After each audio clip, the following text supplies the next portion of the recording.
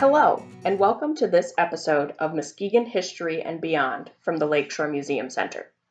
Today's topic is about a man you probably have not heard of, Lawrence Hogan. Lawrence was a lifetime Muskegon resident who appeared frequently in the Muskegon Chronicle, but not always for good reasons.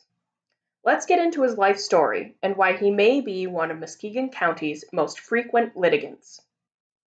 Lawrence Hogan was born in 1866 in Grand Rapids to John and Catherine Hogan. When Lawrence was 5 years old, the family moved to Eggleston Township. The Hogan family had a farm, and the 1880 census listed the then 15-year-old Lawrence as a farmer. In 1887, Lawrence was elected as a constable for Eggleston Township. The first appearance of Lawrence in the Muskegon Chronicle court records is in 1890.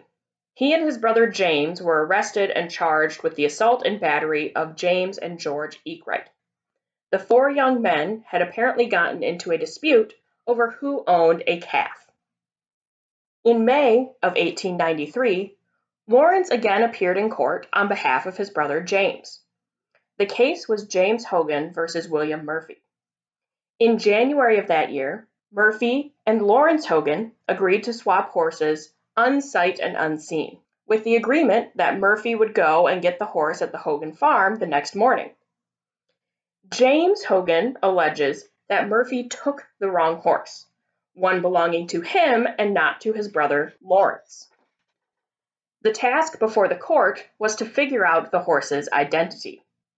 While this trial was going on, Lawrence appeared in the court reports for a personal matter. On July 14, 1893, the Chronicle reported that Lawrence Hogan was granted a decree of divorce from Mary Kinney Hogan on the grounds of extreme cruelty. In this time, cruelty was defined as either physical or mental. This was also before the time of no-fault divorce, so you had to have a reason to get a divorce granted. This was very interesting because at the time, divorce proceedings were usually brought by the wife, not the husband, but it was Lawrence who sought to begin the divorce proceedings. Later that year, in September of 1893, Lawrence remarried to a woman named Alice. They are listed together on the 1900 census with two young children, Eddie and Ella. The census places Eddie's birth date in 1894 and Ella's in 1895. A month after this new wedding, in October of 1893, the court case between the Hogan brothers and William Murphy changed.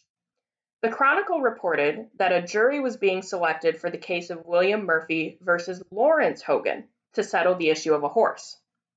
While it is not clear exactly what happened, it appears that the court determined that the horse Murphy collected from the Hogan farm belonged to James. Fast forward a few months, and Murphy brings a suit against Lawrence. It's unknown if this was an attempt to get the correct horse or if it was for some other reason. The court ruled in that case against Lawrence. Lawrence later appealed the case, but he was denied that request for a new trial and was charged $5 for an attorney fee.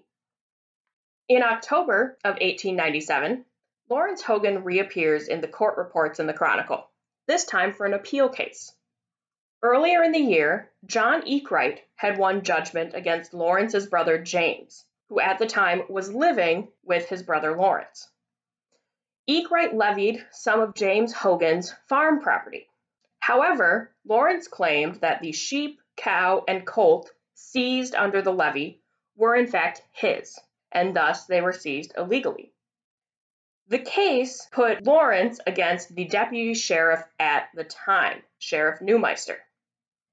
In the initial case, Lawrence was granted ownership of the animals, and Sheriff Neumeister appealed. The jury in this case determined that the sheep and cow were Lawrence Hogan's, but that the colt was taken legally. Sheriff Neumeister was granted custody of the colt, but waived the possession and instead took $25 in damages. In 1898, Lawrence Hogan appealed this decision all the way to the Michigan Supreme Court, specifically to try and retain ownership of that colt. The Supreme Court in July of 1898 affirmed the decision of the lower court. Evidently, before the levy on the initial property was done, Lawrence and James made a list of animals that fell into the exempt classes for these types of seizures at the time. The two did not place the colt on the exempt list, and the Supreme Court ruled that the colt could not be found exempt after the fact. Therefore, the damages that Sheriff Neumeister was awarded by the Muskegon Circuit Court was correct. In December of 1898, Lawrence is in a Chronicle article headlined, "Two Men Have a Lively Time. Trouble over money matters brings a case into court for airing." Evidently, Lawrence Hogan had brought charges of assault upon John Benink. Hogan had hitched his team of horses in Benink's feed shed. Benink demanded payment, to which Hogan said it should be covered by the 50 cents Benink already owed him. Hogan then rode off, and Benink pursued him. Hogan claimed that Benink struck him with a horsewhip. Benink claimed that he owed Hogan no money and was simply trying to be paid for the feed that the horses ate. Benink alleged that he only brought his whip up after Hogan reached for his axe. Since there were no other witnesses and the two men's stories varied so wildly, the court dismissed the case. Lawrence Hogan remained out of court for a few years, but in 1902 he was back in court for assault and battery. Constable Adkins had gone to Hogan's farm under his capacity as health officer to discuss the matter of Hogan not burying a dead horse. Hogan claimed that Adkins said a very vulgar epithet and that he was therefore justified in his attack. The jury in the case deliberated for a short time and found Hogan not guilty of that assault. In July of 1904, almost 11 years to the day of his first divorce, Lawrence's wife Alice filed for divorce.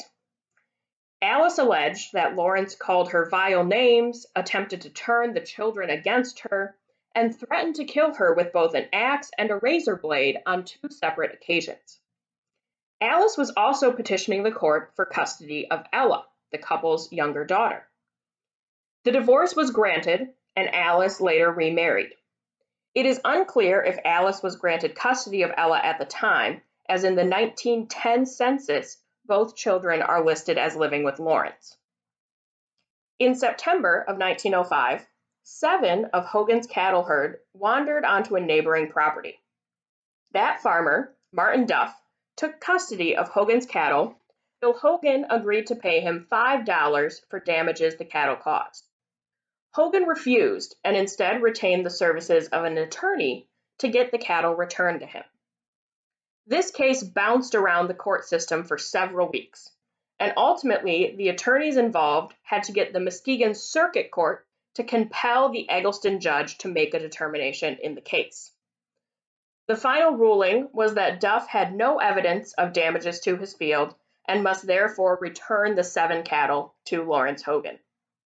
In 1908, Lawrence Hogan brought a suit against his neighbor, Leon Cribley, after the death of 2 cows. Hogan claims that Cribley poisoned his cows with Paris green by leaving a large container open near their shared fence.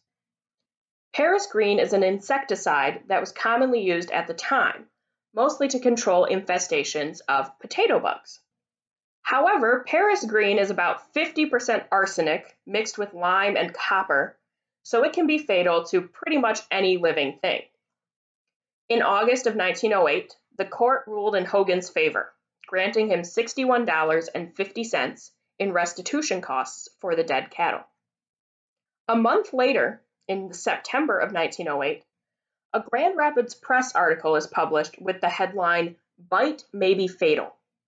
That same day, the Chronicle ran an article headlined, "Hogan in Danger." Evidently, even though the court settled the issue, Hogan and Cribley were still at odds with one another. The 2 men got into a fist fight, and at some time during the fight, Cribley bit Hogan on his arm. Cribley was left with bruises, swelling, and several cuts after the fight. Hogan was left with similar bruises, swelling, and cuts, but that bite also left him with tetanus. The Chronicle ends its article by stating that even amputation of the limb may not be enough to save Lawrence Hogan.